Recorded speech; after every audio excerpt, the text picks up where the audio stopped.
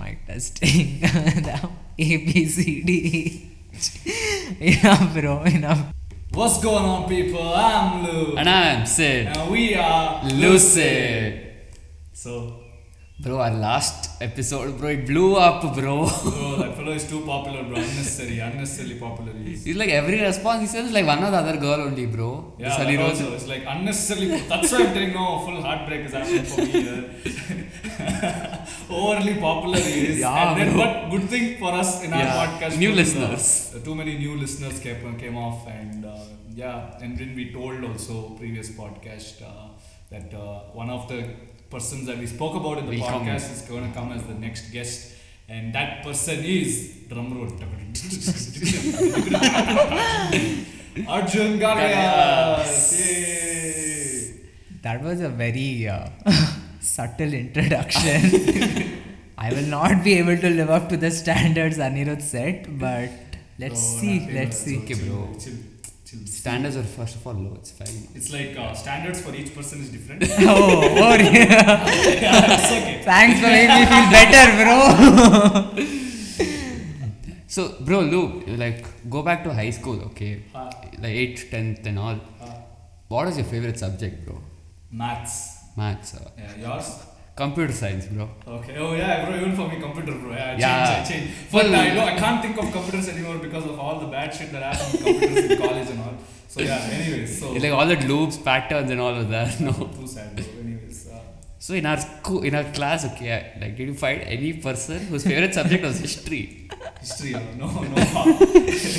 Thanks, guys. Thanks. Your favorite subject was history, huh? Yeah. Enlighten us. Enlighten in what way, bro? Bro, legit Buddha and all you studied, no, in history. Enlighten us like that a little bit. How the hell can you like history? Bro, like, first of all, the teacher who gets assigned history, right? Okay. She was really good, by the way, Yeah. for us. For us, it was very bad. I mean, bad in the sense like it looked like the person was not really interested in the history, but it's like anyways, okay, I'm gonna teach you history either way, so let's get on with it, okay. So we were in that same attitude. So yeah, please tell us where did you get this enthusiasm For history? I don't know. It's just there was no incentive for me to learn about it in the form of school types. It was more about getting to know more stuff. It was how do I put this? It was basically like an ancient film with a plot and characters. Oh, like that. Okay, nice. It's a good you made sure it's like a storyline. Yes. And then especially as you start learning about it more and more, and then you get more perspectives and more characters come into the picture. it sorts of intrigues you more. At least that's what happened to me. And then I just went with the flow. So every single test, my teacher expected me to top. And finally, in boards, I actually ended up topping. Damn. Yeah. So you topped history. Like, did you top all the subjects or just? No, just social science, bro. Enough. I remember you telling, like there was the other topper who topped all the other subjects but only couldn't top history because of you. Yeah. And who was that, by the way? So who was that? It was bro. It was We're anyways gonna beep out that part, so oh. it's in my hands. It's in my hands. Okay, Yeah, so that was something I just picked up from let's say 7th, 8th when that teacher came in, and she sort of inspired me to an extent, I would say. And then because I obviously like books, Right. so I just ended up going to her, asking more and more, saying, what can I know about this? What can I know about this? And she was like, wow, there is some student who actually wants to know more.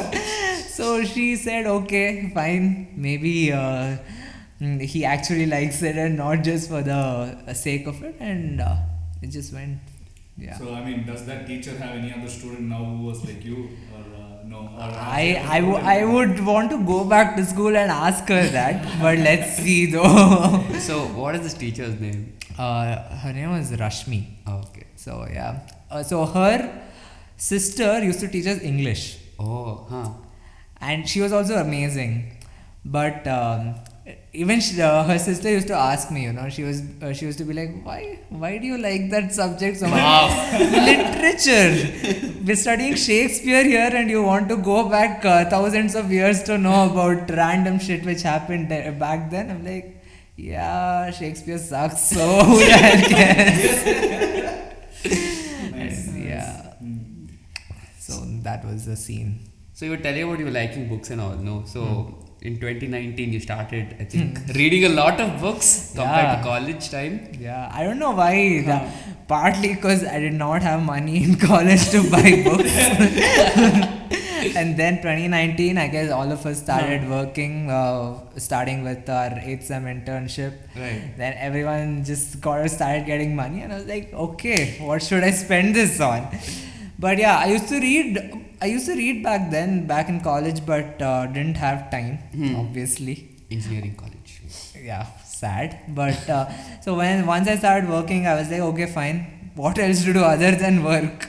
So I just started picking up everything I ever wanted to read, and then it just went. I mean, it started off as like a book a week, and then I ended up doing like some 5 more during that year. Right. And then the next year I ended up doing like 15 more, partly because of the pandemic. That is also So wait, there. so let's make this clear. So Yeah. you ended up doing in 2019, Yeah. like more than 52 books in 1 year. How many exactly? I You think said it was, plus 5, right? yeah, it So was around 56, 57. 57. Yeah, something like that. Wow. Yeah. Bro, like I'm actually very proud of myself right now today because 2021 I've read 6 books till now. It's Oh. like 2 books a month. Right. Bro, what is this game? This game on another different league only. And then the next year you ended. I remember the next year. I remember the next year. 68. We ended up reading 68 books. Okay? Yeah. And we were so pissed off with him that we did not read because he spent the New Year's with us, and then we were like, no, you don't party with us, no. You go and you go read that book so that you can finish 69 books in the year. Me, that elated Sad. number. Sad that didn't happen, but I guess 68 is good enough. Good enough, it's Yes, good enough. I'm trying to read 6 books a year. It's not happening. No, that also depends on what books you pick up, right? So how did that happen? Like how could you read like that much? Like So I was always into it, but the fact that I started reading books which I wanted to read. okay. So this was more or less like something I wanted to know about more, and then I started researching about it and seeing what all books are there on what topics and what. So now my bookshelf has 205 books, I guess. Like last time I checked, and I made sure that whatever I buy and everything I've bought, Crazy. yeah, so I spent a lot on books. So if my mom and dad are hearing this, they'll be pretty pissed. Actually, they're not. They're at why would least they be pissed on they're books? not. They're not actually. be They're not. happy. See, I mean, think about it. 200 books. Okay, Yeah. 200 rupees. It's like how much? 40k. 40k. But some of them were like 1.5. But okay. Yeah, on I an mean, average, yeah, let's say what? on an average, let's say like 400, 500 Oh, types. damn. So it's 60K, 60, 1 month 70K. salary. Yeah, 1 month salary. Yeah, okay. That's. I mean, you spent it in probably the most productive way. Yeah. ever. Yeah, I can say that. Yeah, definitely. Not just you, everyone can. Because the only books that are there on my shelf, okay, in that shelf over there, it's all these random books that I've never read. When I say random, it's because in Diksha, when I was in Diksha, right? I mean, all these organic chemistry. Oh, textbooks. All these textbooks, right? I mean, not once I've touched them. It's like pure, like clean it is. And I don't know why I didn't go to sell them or give it away to someone else. It's I just just there. kept it with me, thinking, maybe someday I'll get the motivation to read them. Wow. So stupid, but still I still I ended up just going to Avenue Road like 2 years back, taking all my JE books, and then they were like, it's tumba old edition. Bro, pa." I think even I did that, and they were like, it's old edition, so they won't take it. It's Yeah. so weird, sad. It became too sad. Yeah, I spent so much effort in carrying that till there. And then my dad was like, what are you going to do now? And then we just went to the paper angdi, and then we're like, give me how much ever you want. That guy ended up giving me like $1,000, and I bought 2 books with it. Good day that Good was. investment. Good investment, yeah. So you were talking about, you can read so much because you like reading the books you are reading, right? So what topics do you generally read about? So yeah, I mean, most of it is social science, history, economics. We're back to square one. Yeah. Nice. And then I guess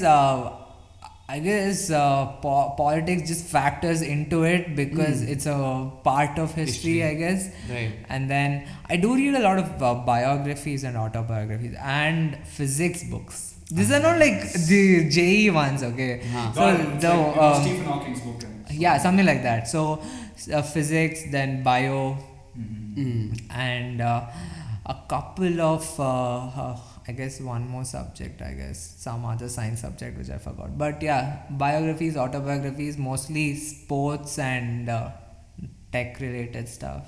So yeah, it's like I try to keep it diverse, but my mind always goes back to History. yeah. I mean, if you look at it, history is quite diverse in itself, right? Yeah, definitely. Yeah, so I mean, it is diverse enough, I would say.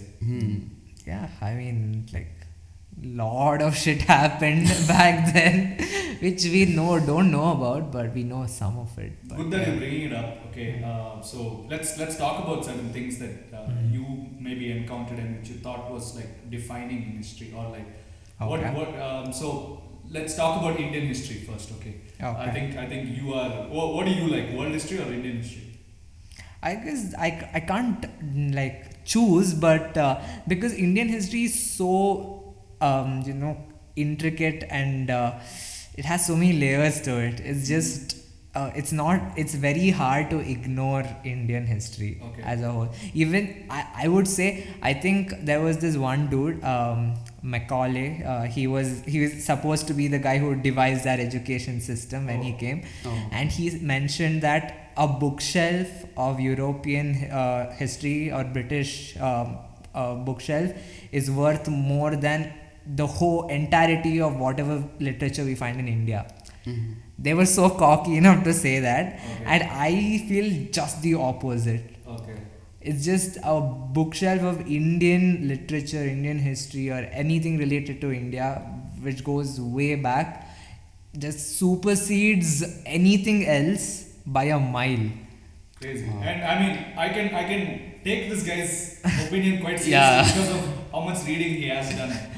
Right. Yeah, I mean, it's just that what we study is not exactly what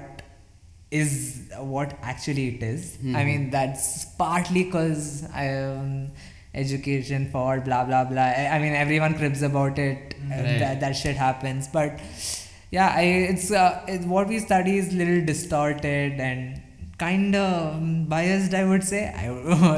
It is, but that's one of the main reasons I picked up these books. The ones which I picked up mostly are the ones which are written in a more or less a subtle, non-biased, or a someone who does not even like encounter these things. Like, he wasn't a part of it, and he wrote about it. So Okay. that factors in when you're writing, right? So that is one of the reasons I just picked up all these books. So that's Basically a third side view. yeah, a third side view, that you can say that. So yeah, I mean, there is one book I think I recommend that for people who want to know about post-independent India. I mean, our history stops on August 15th, 1947, I guess. So we don't know about what happens afterwards. We don't know about what went through like the first 50 years of independent India. So there's this guy, Ramchandra Guha. He wrote a book called India After Gandhi. So in his foreword, he mentions that as history factors in and it becomes more or less, it overlaps with the current timeline, or it overlaps with a person who's writing it. So that time it's hard for people not to be biased. Like, when you experience something, you write it in a more anecdotal way Right. rather than a more Factual way. factual way. So so just like for an example, so our parents, they would have experienced the 1975 emergency. But us, as 90s kids, we only know what we know from what people say. Right. So if you ask someone from 2000s to write about 75, he would go back and he would check up on facts and whatever happened during that period, and then he would write about it. But if you ask a same person who was born in the 60s to write about that particular event, his experiences obviously come into the picture at that point of time. That is where I guess what we learn, especially Indian history, is very clouded with little bit judgmental stuff and ideological biases. So I mean, it's we should always take it with a pinch of salt, whatever we read. Anything we read, I guess we should take it. Like, we should see that, okay, that person has said this. Let me go back and think myself what I would like it was. I mean, like it should be more or less like a research based thing rather than just reading what you are reading and then just taking it at face value. So Interesting. So I mean, think about it. Okay, so you said that clearly people who had experienced it would write it differently than what people today would maybe write it. So how would people account for these biases?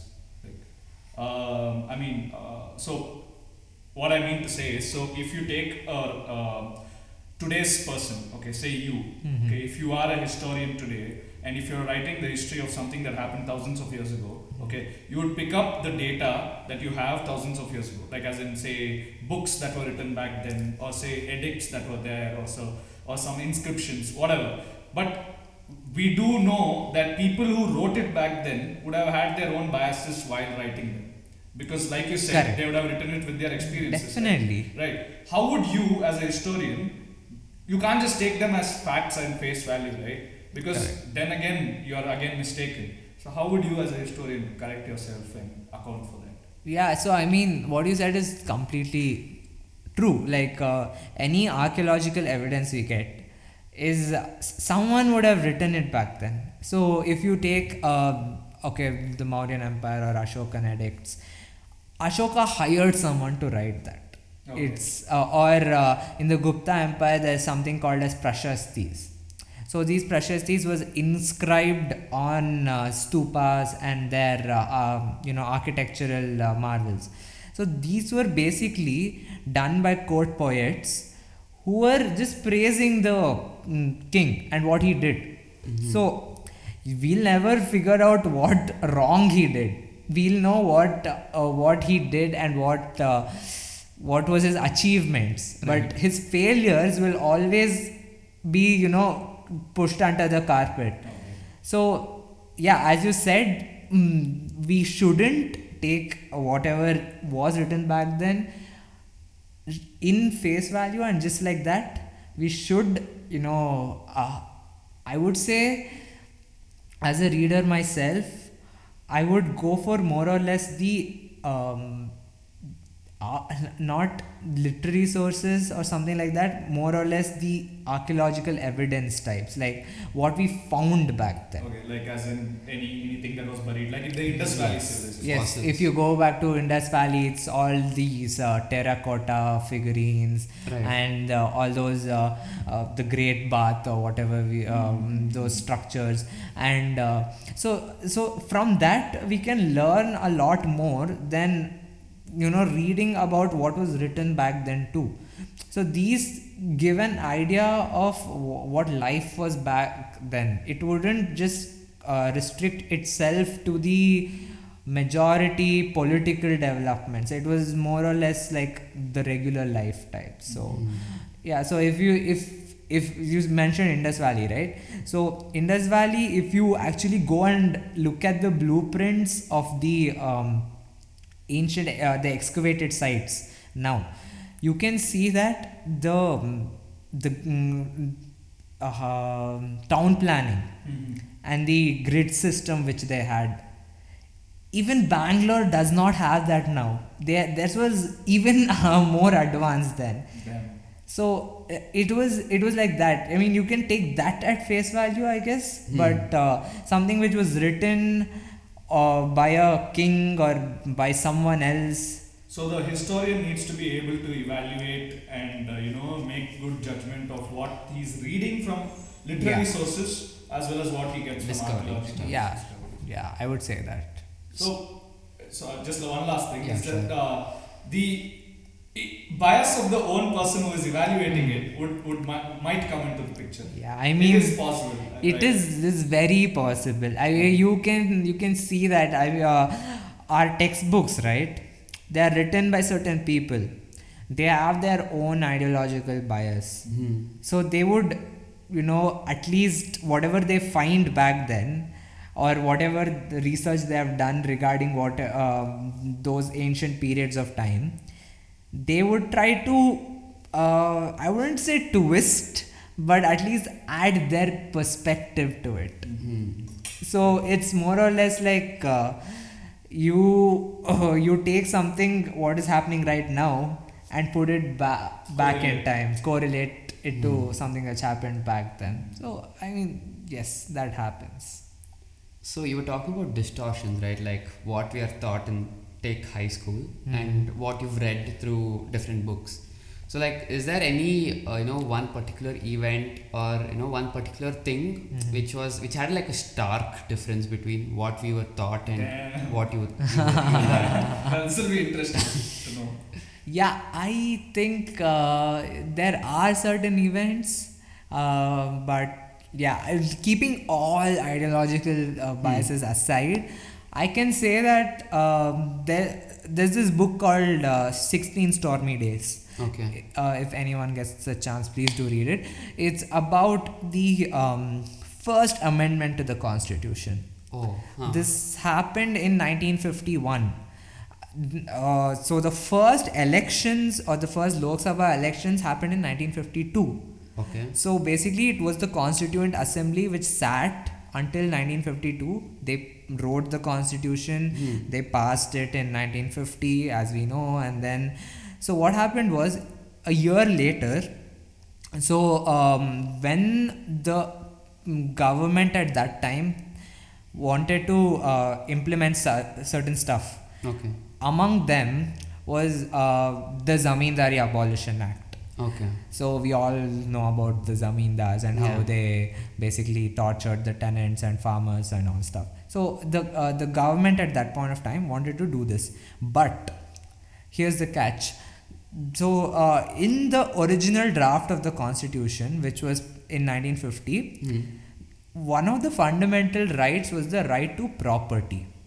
Oh. Okay. So how can you abolish Zamindari. Yeah. So it was abolished. Oh my god, okay. So what happened was, they had to frame a legislation in a way such that it had to be within the constitutional framework, because they are the ones who created it.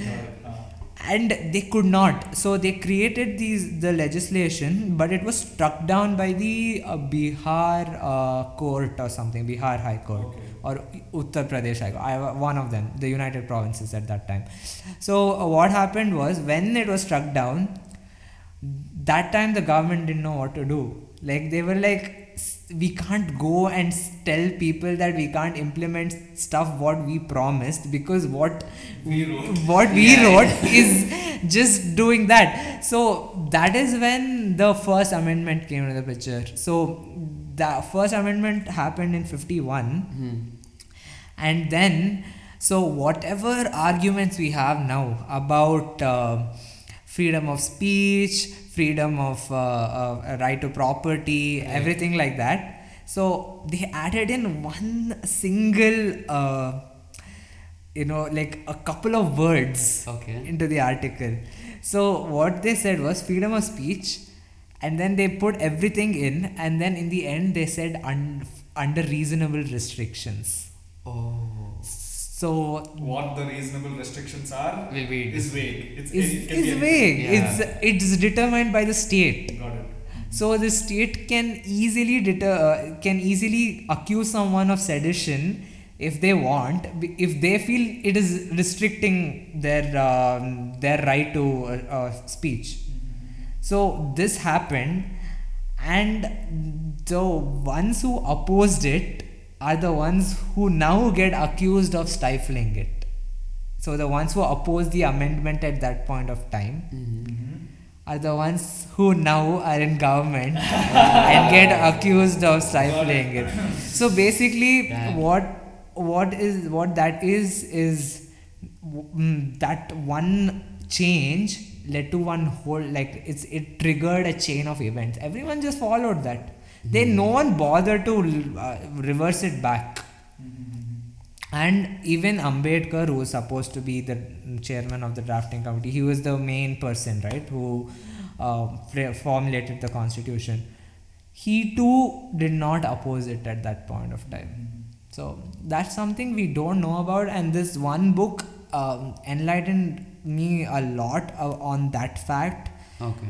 So that was something which was very eye-opening to me. Crazy. So you can see like how a small change can cause such huge, like, I mean, the ripples are so far away, right? Far-reaching effects, because like you said, the opposing party back then is the one that is being, because another thing I saw today, right, today morning, so this is Britain, basically they had a discussion in their parliament saying India cannot call itself the largest democracy when it's not really allowing the freedom of expression. And your thing, what you just told just now, like, quite nicely added to that.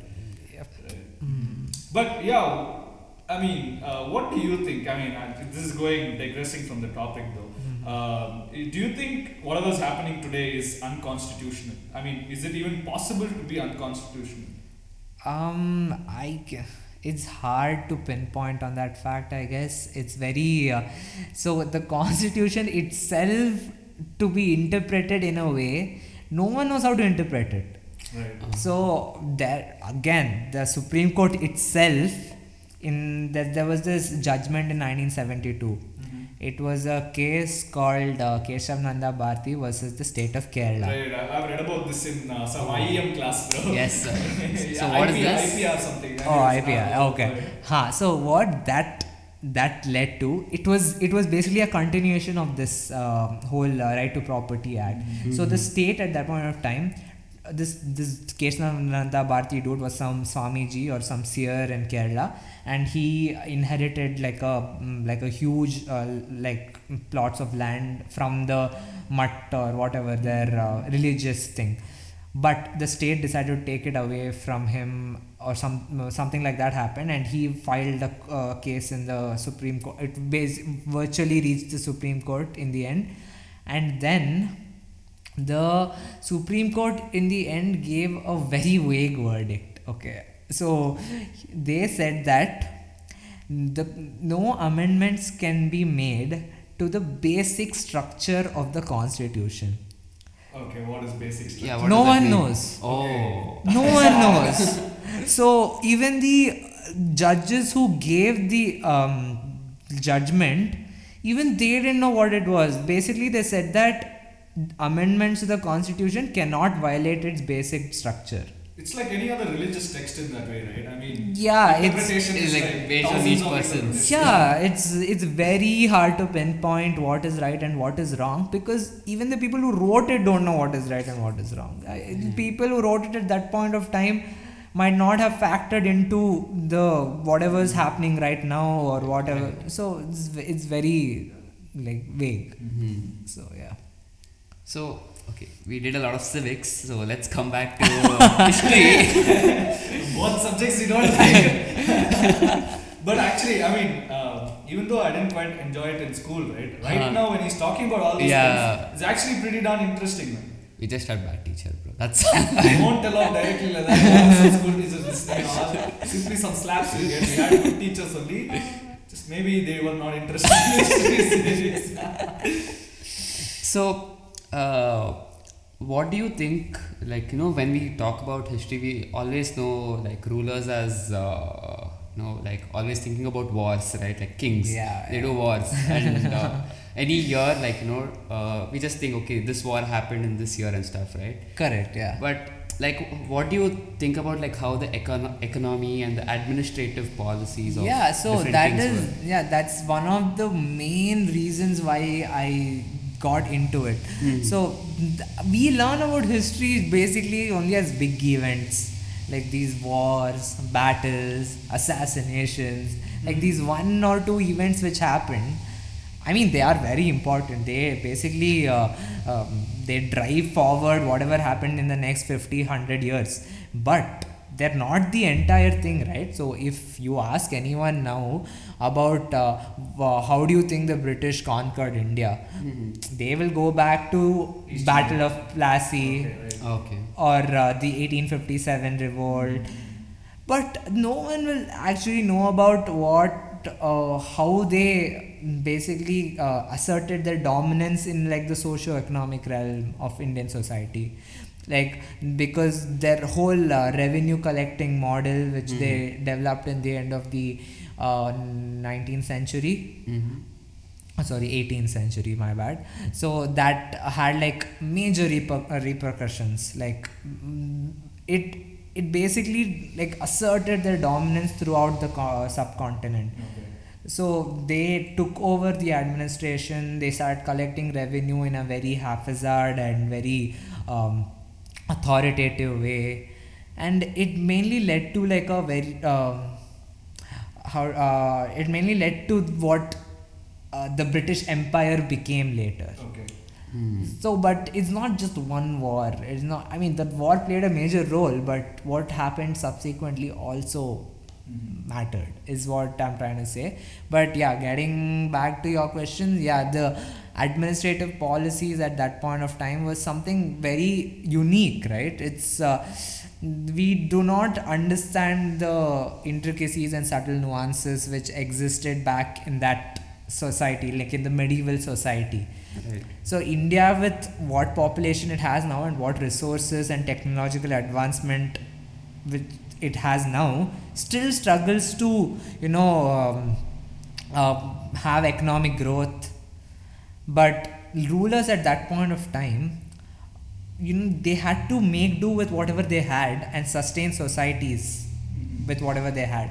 So I think we, instead of focusing more on the military aspects of rulers, we should also look at the what they did type. So for example, okay, Aladdin Khilji. If anyone right now, if I mention Aladdin Khilji, Ranveer Singh just pops into yeah.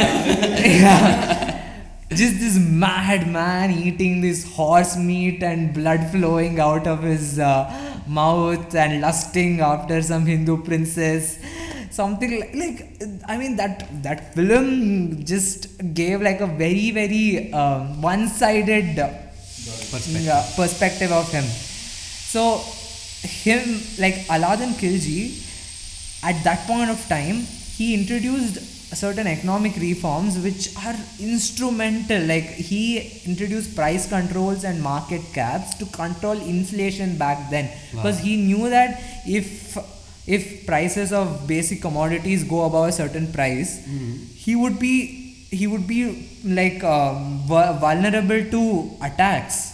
So he, in his markets, he imposed price controls and he controlled inflation massively so that all his subjects could afford whatever basic commodities they needed. I don't think anyone can comprehend that fact right now, right? And speaking of him, everyone who has gone to Delhi has heard of Horse Cause. Yeah. Now it's like a huge, like a very posh place and stuff like that. But Horse Cause was initially developed by Khilji as a water reservoir, because in the other seasons after monsoon, the rivers used to get diverted and Delhi used to be deprived of water. And then he needed a way to store water back then so that like it could sustain the city throughout a couple of seasons until the monsoons came back again. Right.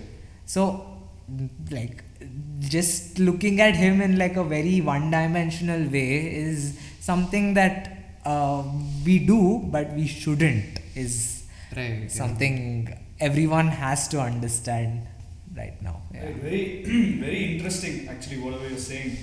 How, history is being portrayed in our textbooks, and yeah, never really thought about it this way. Interesting.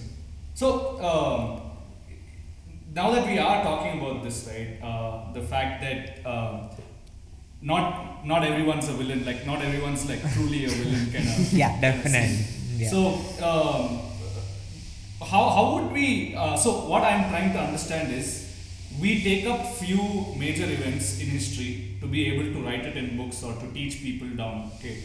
Mainly, what I understand from this is these events are the ripples that actually, like we spoke about the Constitution, where the right to property, and they made one small amendment, and even today we are seeing its effects, right? So something like that. Only the things that are causing ripples, right? Only those are recorded in history, and all the portions between the waves, they are not really taken into account. But for the ripple to propagate, you need the wave. Definitely, yeah. That's a nice way to put it, though. Yeah, I like that analogy. It's nice. So, how would we systematically be able to include all of these, the entire wave in the equation? It's hard to say for a fact that we can teach about everything that happened back then. Like there was so many stuff which happened back then. So I think what we can change in a way is that how we can like learn from what happened back then to what can be implemented right now. Mm-hmm. So if some policy which worked back then for some ruler, let's say Akbar. So Okay. Akbar, he is known as a very like secular and great king, right? I mean, he was supposed to be the unifier of the entire like nation at that point of time. So, but no one like still knows about what he did to run his empire. So there was there was one of his policies called as the Mansabdari system. So what that was there in that was he used the Mansabs or the royals or the nobles at that point of time. He used to allot them certain pieces of land across his empire. And what happened back then was he used to give them complete authority over it. And they used to cultivate that land. They were responsible for the cultivation, the collection of revenue from that land, and they had to report it back to the emperor. And if anyone defaulted on that, they used to get, I would say, fucked. Yeah, so that started this whole system of decentralization of administration, right? Now what we see in India with gram panchayats and municipal corporations, we took almost 50 years to constitutionalize local governments. It only happened in 1993 when local governments was actually introduced into the constitution. So we can obviously learn from the fact that that worked at that point of time, and decentralization of administration in the current setup or in the current government setup obviously would reap rewards. I say we should actually mirror the past and the present and see how we can implement what happened in the past into the present. So it's hard, I get that, but the way we can make people learn about these subtle things which were back there in the past is only through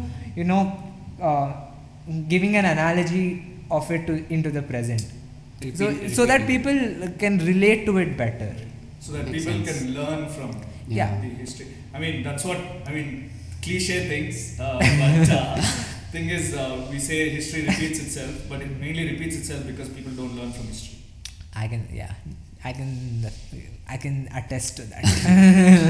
So you were talking about how what decentralization we could have learned from it, right? Mhm. So like in your whatever you've read, right, from different parts of like the history of different parts of the world, So what do you think some of the things, which we can use, like some of the administrative policies or economic policies or any trade policies that which you It's can repeat or which you don't like, don't want to be repeated? I can. So basically, okay, let's say this. India back then was a huge proponent for global trade. Right, yeah.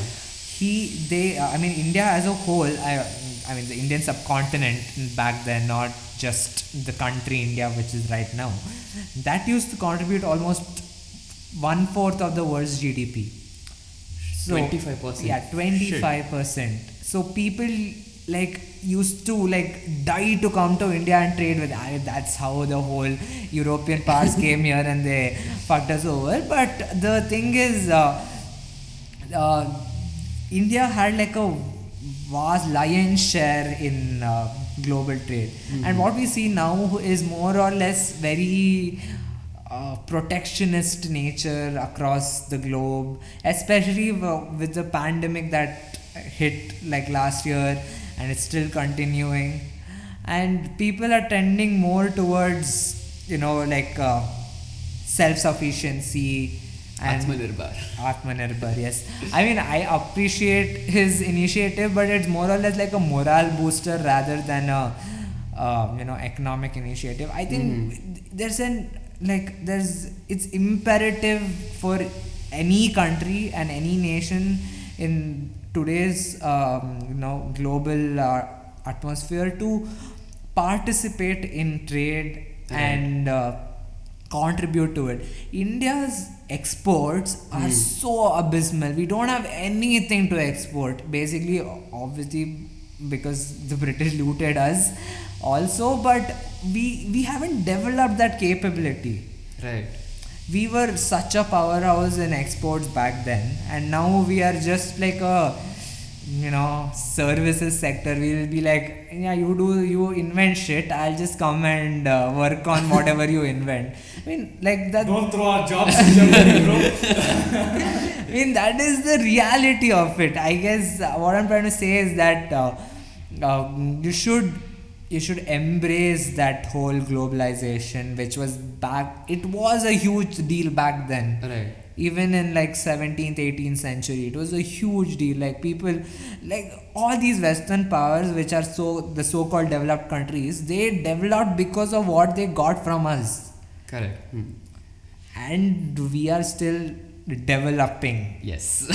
That is the word we use, but I feel that it's very misleading, because with whatever we have, we should be able to do more with it. So talk about this word where you told protectionist, right?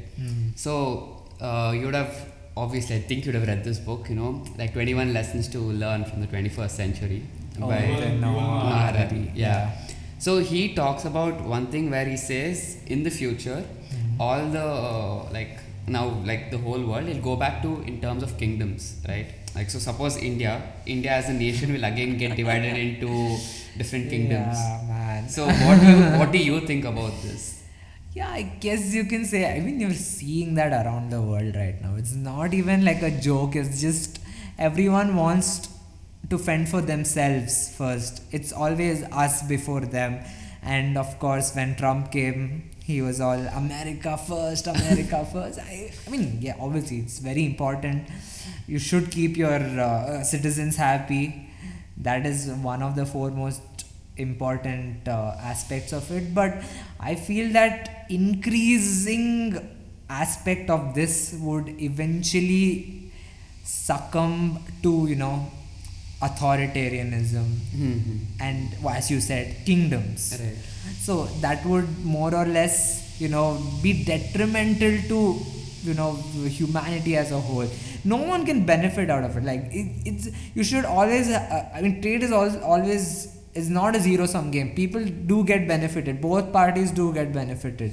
If you're going to be like, I'm just going to sit in my continent, like Australia is just one continent there, and they'll be like, I'm just going to sit there and not do anything, but I'll just have whatever we have, we're just going to run the country on that. It's not going to work.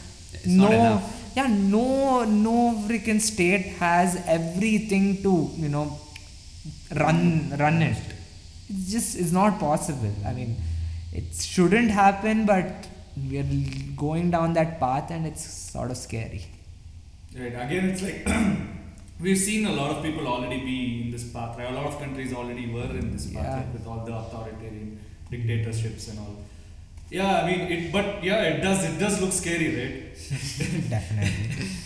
But okay, so one thing is, like you said, right? We have to learn from our past, like how Jodha. Sorry, I'm saying Jodha. the movie. Obviously. Yeah, it's obvious. Like how Akbar, brought in the decentralization thing, right? So you, in particular, are quite interested in whatever we've spoken till now. It looks like you are very interested in, in the fact that we learn something from history and implement it today as policy. Correct. Right? And I think that was your answer to the question that I asked you previously. How would we carry on the wave in the equation? And I think that is your dream as well, Yeah. going forward. Yes. Right. So I just want to bring that up right now. The thing is, you want to be, I think, a policy maker. I don't exactly know in what sector. I think energy. Yeah. Right. So just tell us, like, does this stem from the fact of how much history you know, or like from how much you know already? Is it from there? Yeah, I guess you can say that. I mean, social science as a whole impacted me in a very big way. I mean, it was something that I learnt on my own, right? Because no one taught us about it after, I guess, 10th. It was something that I picked it up on my own and just read about it and then delved deep into it. And then I realized, okay, so how can I translate this into something productive? And then, obviously, last year when the whole pandemic hit and we were stuck at home, and we're still stuck at home, but the fact that that whole lockdown period, that was when I was like, okay, I should at least, figure out how I can do this. Then I just started, I went on like a research spree, and then I just got to know about this whole prospect of policy making and policy analysts.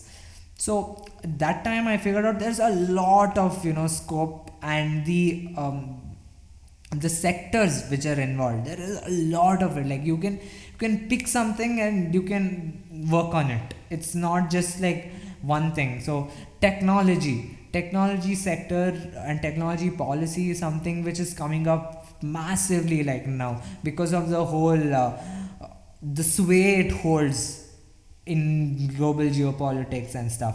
So people want to regulate the use. I'm pretty sure everyone know about Huawei and how they were banned from entering the US Right, market. It all stems from the fact that you're trying to devise certain policies to enhance technological growth, as well as to utilize it in a very subtle and not detrimental way, destructive way.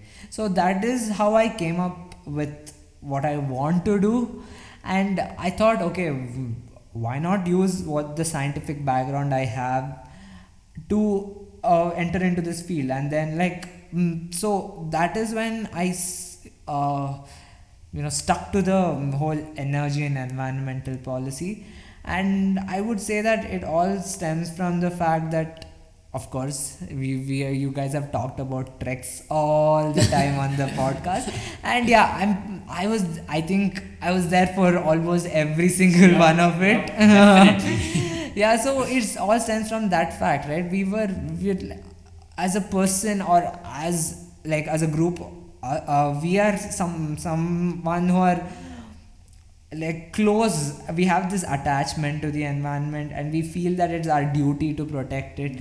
True. And then I think that there is a lot of scope in Policy making. for policy analysts in that way, with climate change coming up. I mean, coming up in the sense it's already gone majorly past the that mark which is the threshold which is supposed to be there. But I feel that in this world, it's need what resources we have should be utilized in an efficient and good, well-mannered way, so that if we survive. That's basically it. And that is why I said, okay, why not go for it? And hopefully it works out. Nice, bro. Crazy. So much about policy making, right? So do you appreciate like any country's policy making right now? And like any country, like as you told, like we need to learn from our past mistakes, right? So any Correct. country in its policy making or in its politics has learnt from its recent past. Hard, but okay. I guess everyone should understand that politics plays a major role in policy making. It's very, very hard without. It's basically the government and the state has the most capacity to implement anything. Right. Period. Yeah. We can talk about it. We can make podcasts. We can we can write research papers. We can put our ideas out there. Ultimately, if we can't convince our government to implement it, There's no point. yeah, I mean, we are just a small fraction of people who come up with ideas for them to, take it forward. If they don't, it's a very, very, like The ratio is not Yeah. good enough for them to be convinced or get affected. Yeah, I mean, it's just that we as citizens Mm-hmm. should ensure that this whatever good ideas we have gets put out there, and the government or whatever, like whoever is in charge back at that time, should pick it up. Specific country, I wouldn't say any country would fall into that bracket, because most of the countries we have now, right, are thriving democracies. They're all states which, after a while, a certain government goes, a certain government comes. Right. And we always see this. They always tend to reverse whatever the previous one has done. Doesn't matter if it's brilliant, doesn't matter if it's absolutely the best decision out there. They try to at least, Attack it. not fund it, Yeah. or, at least let it die Mm. on its own, but by not again, reviving it. So it's hard. It's very hard, but I mean, it has to be done. We have to figure out a way to do it. That's it. Right. It's very interesting that you want to get into this field because, like you said, right, it's very hard to convince, especially in a country like India where the demographic is so varied. It's very difficult to convince all the people of all the different parties to agree upon and get on the same page. Yep. So the policy. Okay, so one thing is, how would we both, Sid and me, okay? How can we even because I really find this very admirable that you want to get into this direction because of what all you've said till now, okay, because of how one line in a document can do a lot of change, right? And if you are getting into that, I think policy making, though it is all of these things, I mean, there is one day where you'll have to sit down and write a draft document which might or might not get through, and when it does get through, it can have a lot of impact, right? How can we both, as engineers, do anything at all to make an actual impact? No, first of all, I guess all of us, regardless of what our profession is, should be informed citizens. Okay. So, whatever's happening around us, we should ensure that our voices are being heard in some way or the other. So, we can't just turn away from certain things which might or might not relate to us. I mean, just an example, the recent farm bills, right, which came up, it affects and impacts mostly farm households. It has no impact on us whatsoever. We are no way in connection to it, but as citizens, we should think about the fact that there is a need to increase farmer income in some way or the other.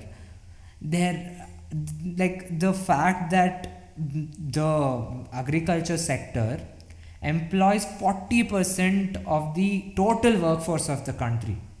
Total workforce. Shit. 40%. 40%. Damn. And it contributes only 15% to the GDP. Damn.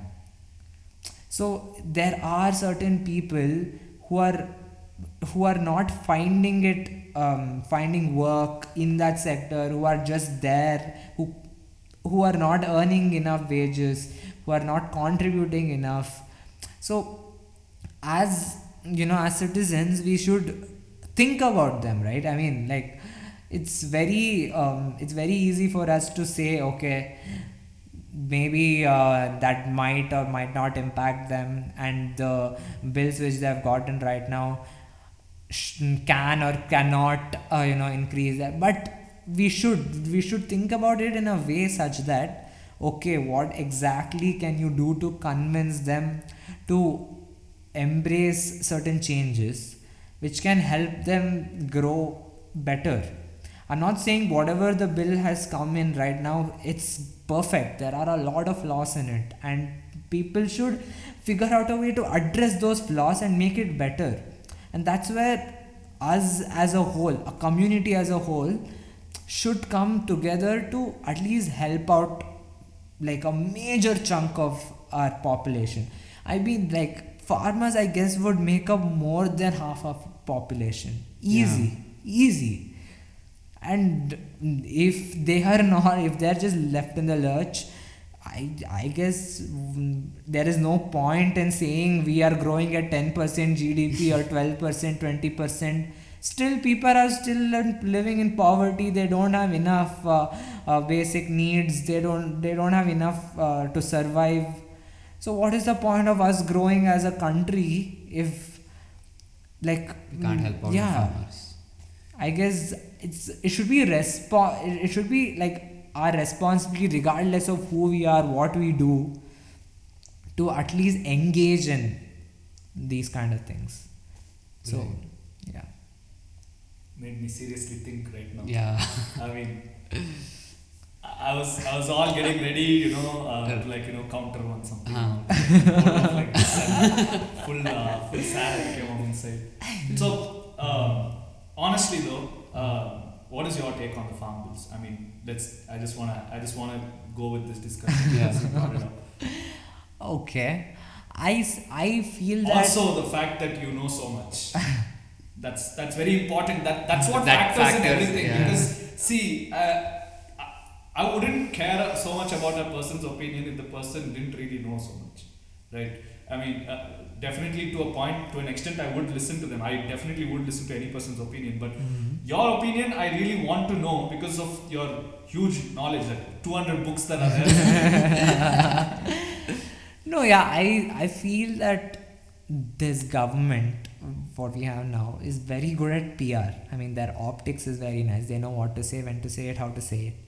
But they haven't done like a stakeholder mapping, as we call it in public policy. Stakeholder mapping. What Yeah. does that mean? So you need to take into account all the stakeholders who are involved in, who are going to be impacted in what you bring in.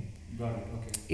It's from the producers, the farmers, to the intermediaries, whoever are involved in the whole supply chain, until the end consumer, who might be us or who might be some retailer, wholesaler, whatever.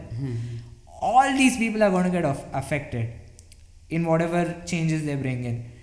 You need to account for their views also. You cannot go ahead and unilaterally declare that this is going to benefit everyone, so you should follow it.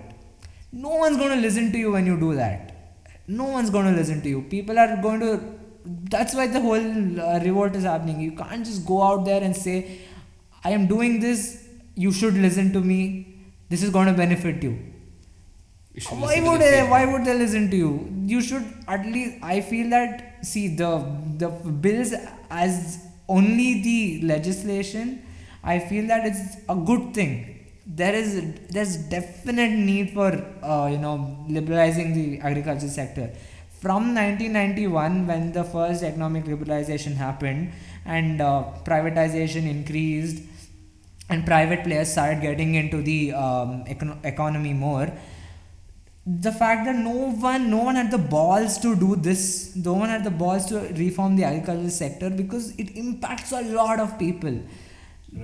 So no one did it until now.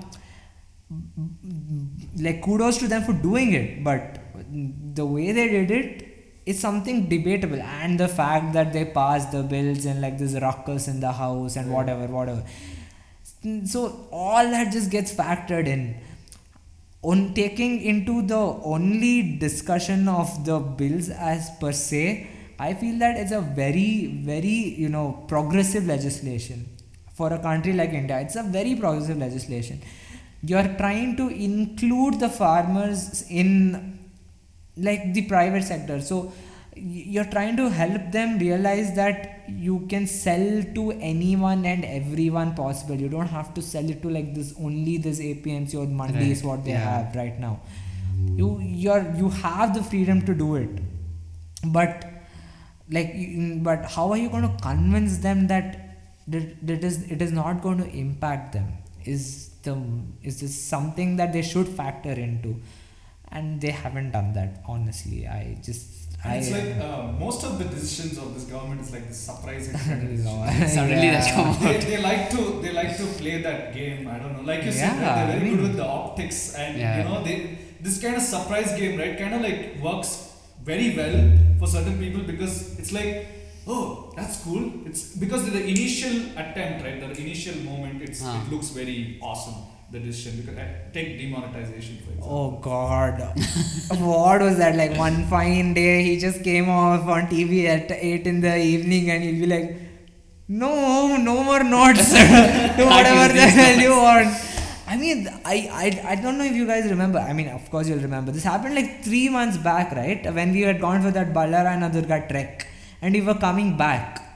And then we got a call from our parents saying there's night curfew imposed from 9 today. Who the hell does that? Who the hell comes out at 6 in the evening or 5 in the evening and says, okay, there's going to be a curfew put up in like 3 hours? No, people are not going to listen to you when you say that. People are going to freaking belt the fuck out of you. That's damn stupid. Yeah, it's just stupid on their part too. But yeah, I guess they should just learn from it. That's it. I think even your the demonetization thing, where you spoke about the stakeholder planning, right? So like, their thing was to stop corruption, but they didn't think about the poor people who might not have had bank accounts and stuff. Yeah, definitely. I mean, that's how I'm pretty sure history will take care of all those decisions taken in. Yeah, I mean, I remember you, I think a few days back you asked, how will whatever is happening now viewed as history in the... that was going to be my next thing anyways. Correct. Yeah, so that... Wait, let's frame the question correctly so that the people know. So, how would today's present is tomorrow's history. Correct. Right? Yeah. So, how do you think whatever's playing out today, okay, what will stick as tomorrow's history and what will not stick, and how can people learn in the future? Yeah, so I guess it all boils down to the fact that how we evolve as society, right, in the next maybe 20-30 years. It's all going to boil down to that fact. I mean, there was this analogy I gave, like, if terrorism is eliminated completely and there is no threat of terrorist attacks in the next 20-30 years, 100 years down the line, how many people are going to give a rat's ass about ISIS or Al-Qaeda? Right. No one is going to. It's just a foregone conclusion. Are you listening to that? Yeah, I mean, ISIS is already done, so fuck them. Okay, some other organization. Yeah, I mean, it all just boils down to that fact. And you can also say that there is this emotional attachment which is involved sometimes. How I don't think any of our second generation after us, so our grandkids or great grandkids, they're going to feel the same way about independence as we do. Right. it's just like a non-entity for them. Damn. They're going to be born in a hopefully a free and democratic society. Then Not like what you know Harari was thinking. yeah, so there's going to be they'll be like, okay, we got it so long back. How is it good? How does it even matter to us now? Correct. Like America, right? I mean, they got it like 18th century. Right? Yeah, 1776 was the revolution, and if you ask an American kid now what they think about, see, like that is all just to build up patriotism Right, yeah. in like citizens. But will they actually have like a sentimental value or an emotional attachment to it? No, they'll not. I mean, it's all in the past, as they say, and people are just going to eventually move on.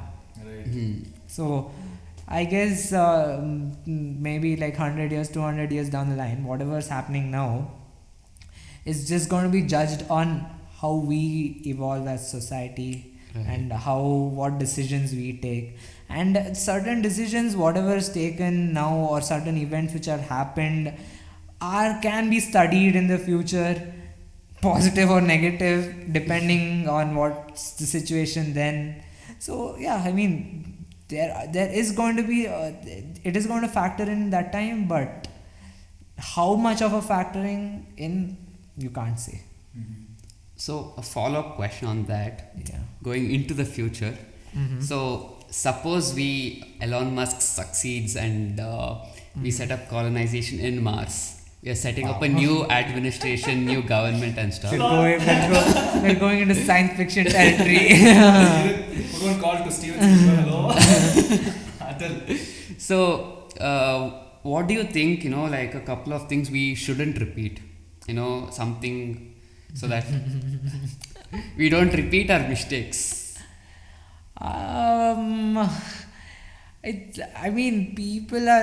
If and when colonization of Mars happens, Right.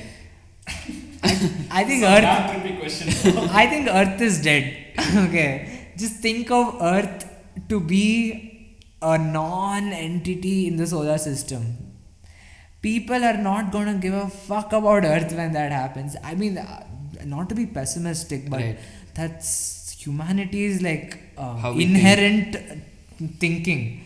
If you have something, if you have like an alternative, then why would you give a fuck about what is there right now? So if Mars gets colonized and the people get to know, okay, there's another planet which will take care of our needs, Right, yeah. whatever little resources and we have on Earth right now, it's gone. It's done. It's basically, okay, let's give this analogy. Like if the government or the state tells you that we are going to take care of all your needs after you retire, who's gonna save? No one is gonna say. What is the incentive for anyone to save that time?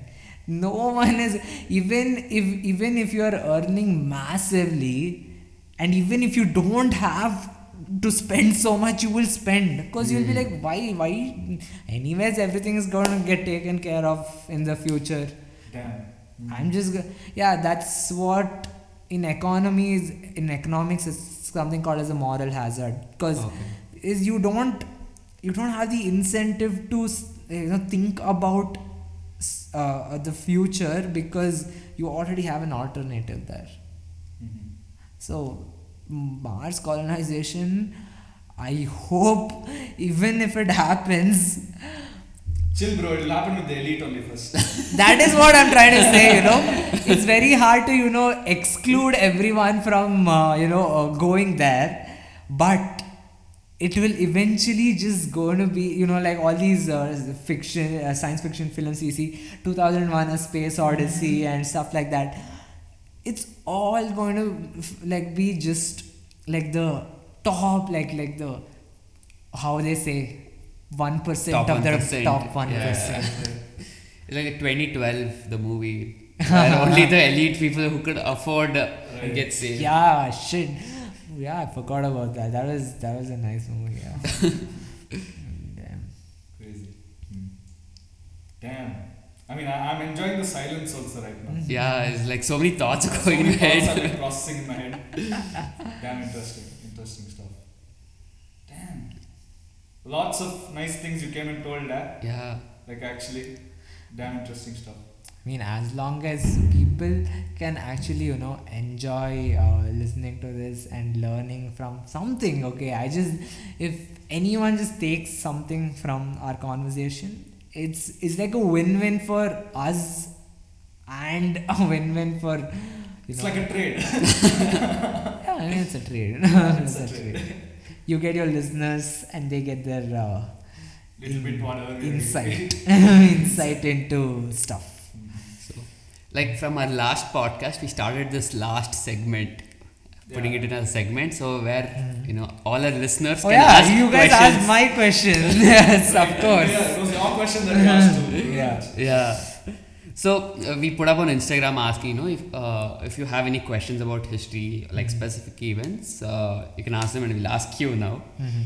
So like one person, his name is Saurabh Kushwaha. So he asked why Ramayana and Mahabharata is considered a myth when it's actually a history. Like, is it tending to a atheist society? The atheist society is very, very, I wouldn't say it is. Huh. If India is still a deeply Religious. religious country, and if you take a census right now, I think people who identify themselves as atheist, and one of our friends does, it'll be less than 1%. I mean, it's just very, very small.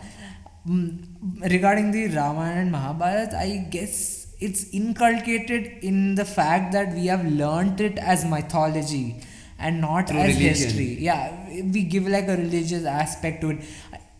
Mahabharata is supposed to have it's like a multi-dimensional story. It's like not just good versus evil, Right. dharma, this, that. There are so many aspects to it, but we have learnt it more in a religious basis. And I guess that's what factors into it. And the fact that the same text is interpreted in multiple ways across the continent.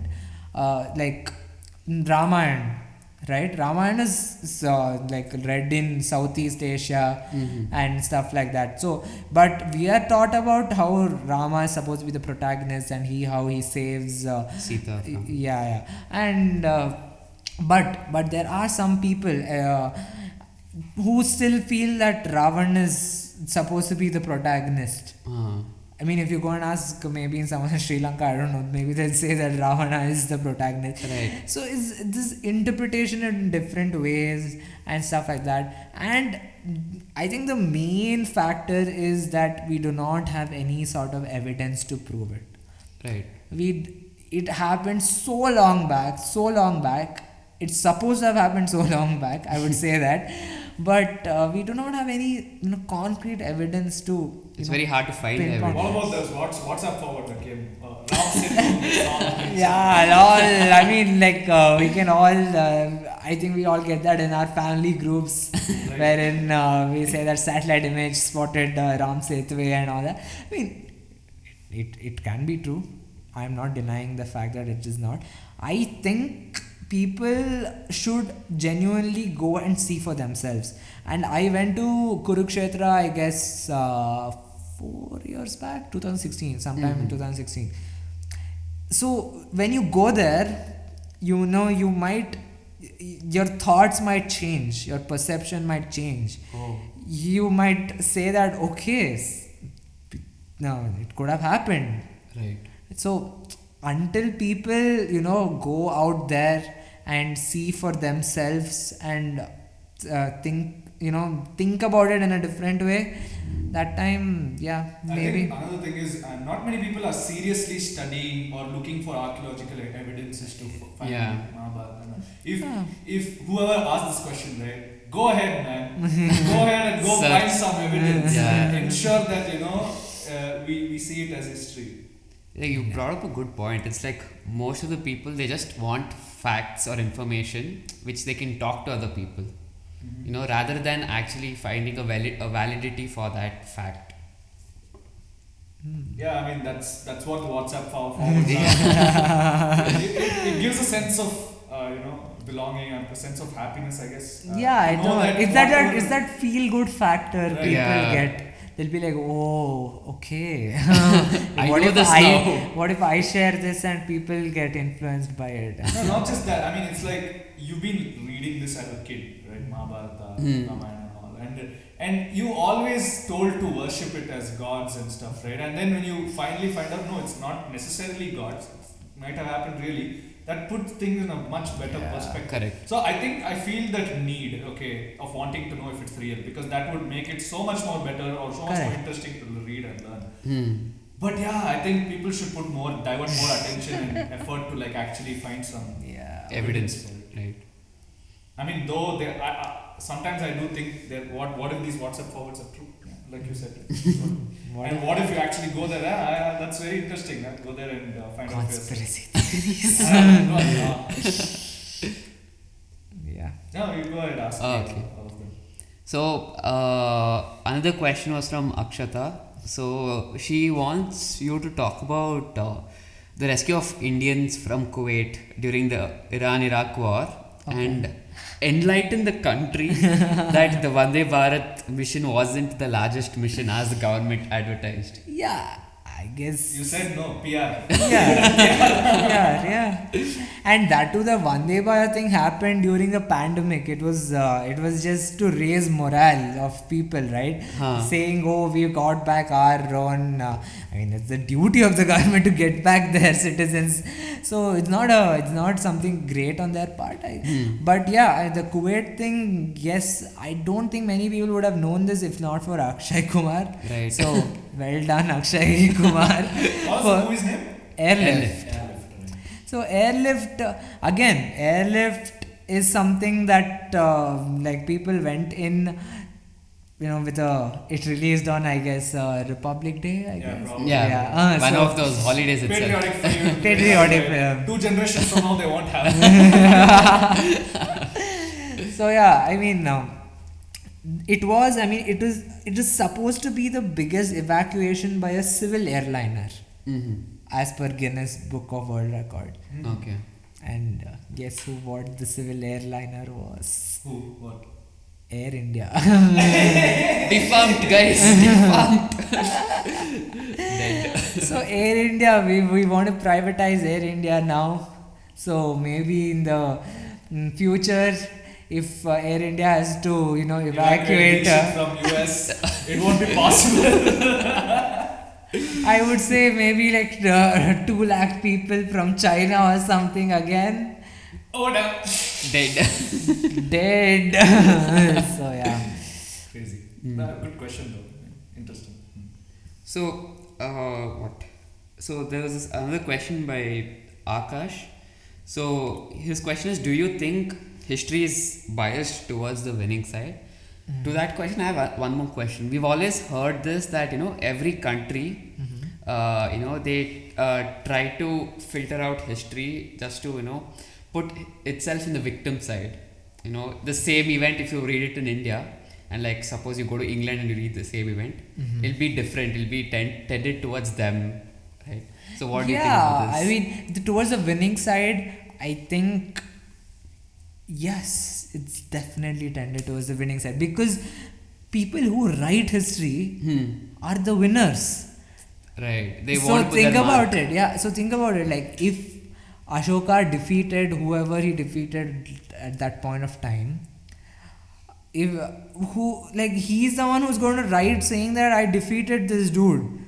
No, the loser, I don't think he would even have the. You would be thinking about it. No, Loser would be dead. yeah. First of all, they would be dead. Exactly. First of all, they would be dead. Even if they're not dead, they wouldn't have that resources to actually talk about it and put it out there. True. It is always the winners who write about themselves and what they did. But again, as you move towards modern history types, so we see that there are views of different views of like let's say like the British in India, right? There are conflicting views of how the British should have progressed in India. Some felt that the British should have actually taken into the factor about India's diverse society and like respected it, but some felt that that wasn't the case and they were just third world people who should have been dominated. Oh. So these, but we see that both of them are there, like the perspectives of both have been there. So yeah, I mean, the access to information or the methods to write exactly, stories yeah, are much higher today. Yeah, exactly. Now, if anything happens now, I guess there are always two sides. Like there are two sides to a coin, as they say. Yeah, it's like I don't know who punched whom. Oh. The girl punched herself or the gay guy gave food and punched. I don't know. Zomato. Yep. Right. So I mean, anyone with a mobile phone can make history now. Yep. Internet. Right. So the next question is, so with respect to the constitution making, so when the makers of constitution, they were making the constitution, how did they perceive India? Was it as one whole country, or was it like multiple regions? Okay, that's interesting. That's a nice one. So basically, Who asked it? Shikhar Mardi. Okay. So basically, when India, like they wrote the constitution, right? The constitution came up in 1950. Before that, when we just got independence, so our whole country had been divided, it had been partitioned, and people had lost their homelands, and it was a very turbulent time at that point of in that period.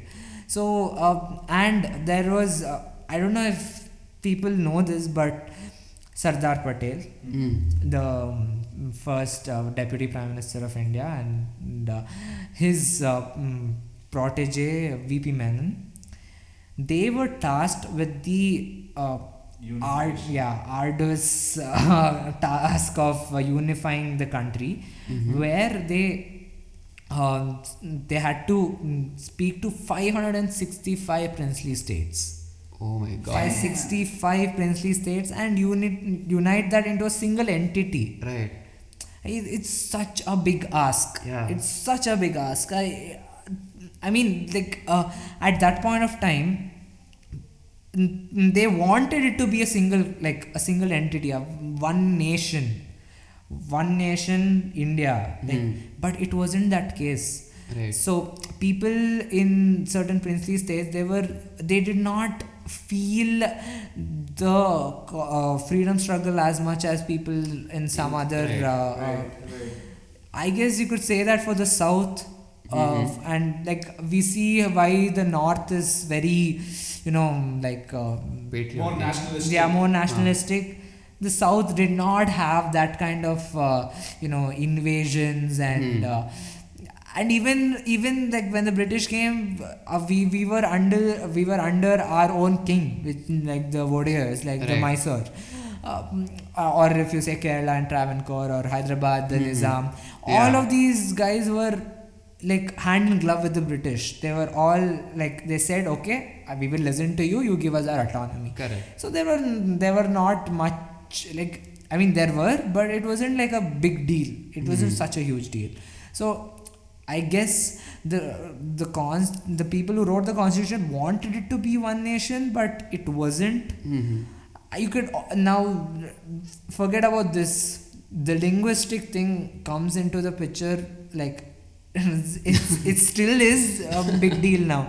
So when the constitution was written, so there was a clause which stated that 15 years from 1950 until I guess 65, English and Hindi would be the official languages of the country. Okay. And after that 15 years ended, Hindi would be the sole official language. Okay. What is this? This is new to me. Yeah. And people went bad shit crazy, like Tamilians, Telgites, Kannadigas, Bengalis, all of them, like they were like, who the hell are you to impose this like one language on the whole country? I mean, the whole point was that it has to be like one unifying factor, but Right. it wasn't. And in 1948 itself, 1 year into our independence, and our constitution hadn't even, like, it had just started being Correct, yeah. written. There was already a Telangana movement. Oh damn. Then. Yes, in They 48. wanted their own country, is it back then? Or- No, No, they state. wanted a separate state Oh, okay. for the Telugu speaking community. Uh-huh. And there was this guy called Potti Sriramulu. Oh yeah. Yeah, so he went on a fast, like fast until death, Damn. and he died. Shit. By fasting. Yeah, he died. Wow. He died, and that also, like ignited people's passions. Mm-hmm. And that's why Andhra was the first state which was created on a linguistic basis in 1953. Damn. Oh. So yes, I guess that they tried to unite the country, but there were these like hidden fractures among us that we could not. I mean, Goa until 1960 was still with the Portuguese. Yeah. Like for 13 years after independence, Portuguese was still fucking around Goa there. I mean, no one, like, it's like the country is very diverse. Everyone knows that. And there are these, like hidden fractures, as I mentioned, that threaten, the unity. I wouldn't say threaten now, because 70 years past, we are united as Indians. Better off, I guess. Yes, but yeah, there you can still have like an insurgency somewhere, Like and the Khalistan movement. Yeah. says that. Hmm. the northeast, the Khalistan movement, like Kashmir. There's even this silent Dravidian movement that's happening now. Yeah. That's right. Yeah, I mean, like it's 70 years past. Whoever wrote the constitution would have thought that India would be united, one language, one this thing, one that thing. Nothing. It's still deeply divided in Right. caste, creed, religion, whatever. Whichever factor you can take it. Whatever you take, language, everything. So Akash has one more question. So No, I think it was Shrikar. Shrikar itself, sorry.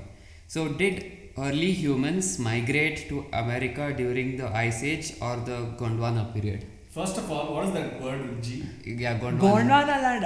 You don't remember that? So that was that before the continental drift, everything was one. Yeah, the together. Pangaea. Right. Pangea. And then when it broke away into two pieces, one was the Gondwana land and one was something else. I forgot I don't what that. I Okay, forgot. that's what the Gondwana. Yeah. Okay. But I guess I think people would have read *Sapiens*. I mean, *Sapiens* is like a big deal now. Everyone would have read it.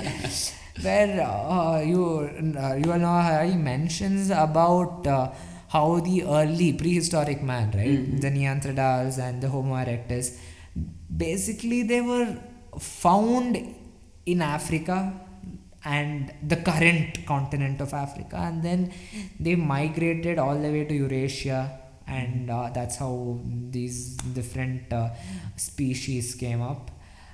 But the Americas, there is no evidence which states that they migrated there. Mm-hmm. I think maybe way past that or something, there might have been a few migrations, but early man, the current American continent, I may be wrong. I mean, I do not know this properly, but I do not think that they were found on the American continent. So I had a question for you. This is like this thing. Okay. So what is your favorite history era or history period? Era History is period hard. in school, his favorite period. Good one.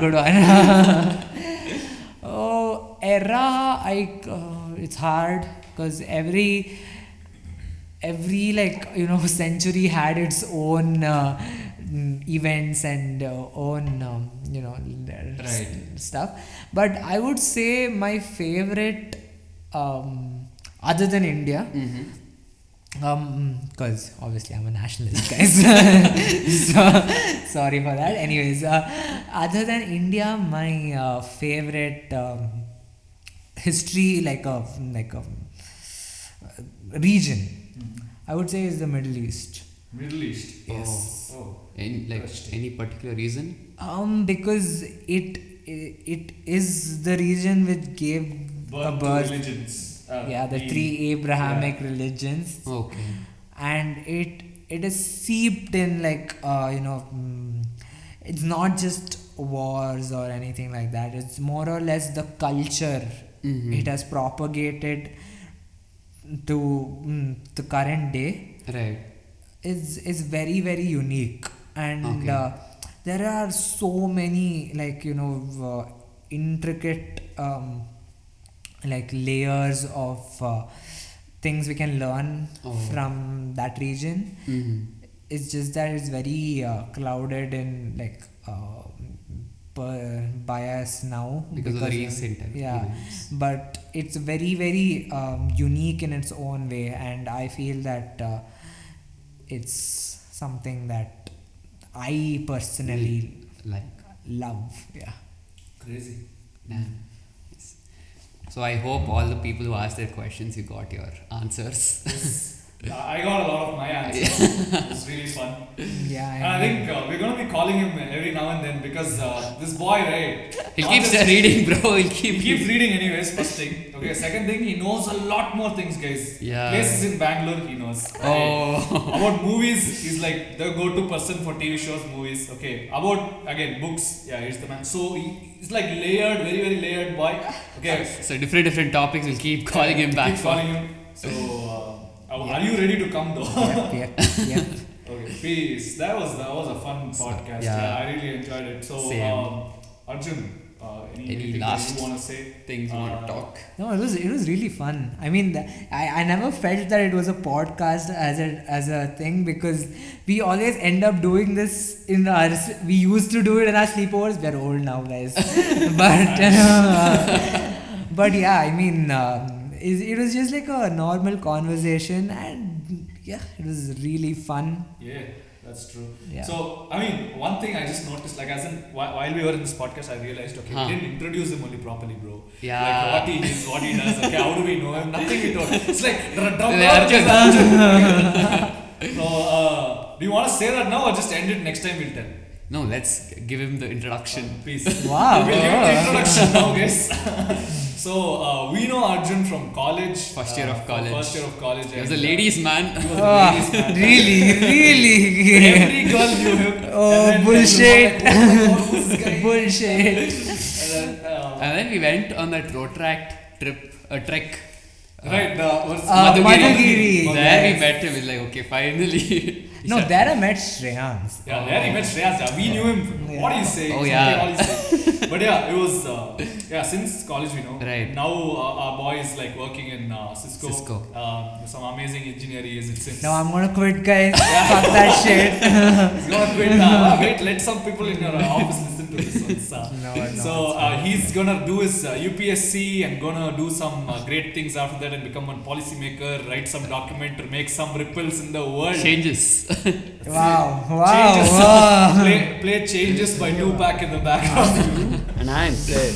Okay, that's it. I guess that was a great podcast. So thank you, Arjun, Thank you, for Arjun. being a part of this. End it up, bro. Yes, bro. Alright, guys, I'm Lou. And I'm Sid. And we are. Lucid.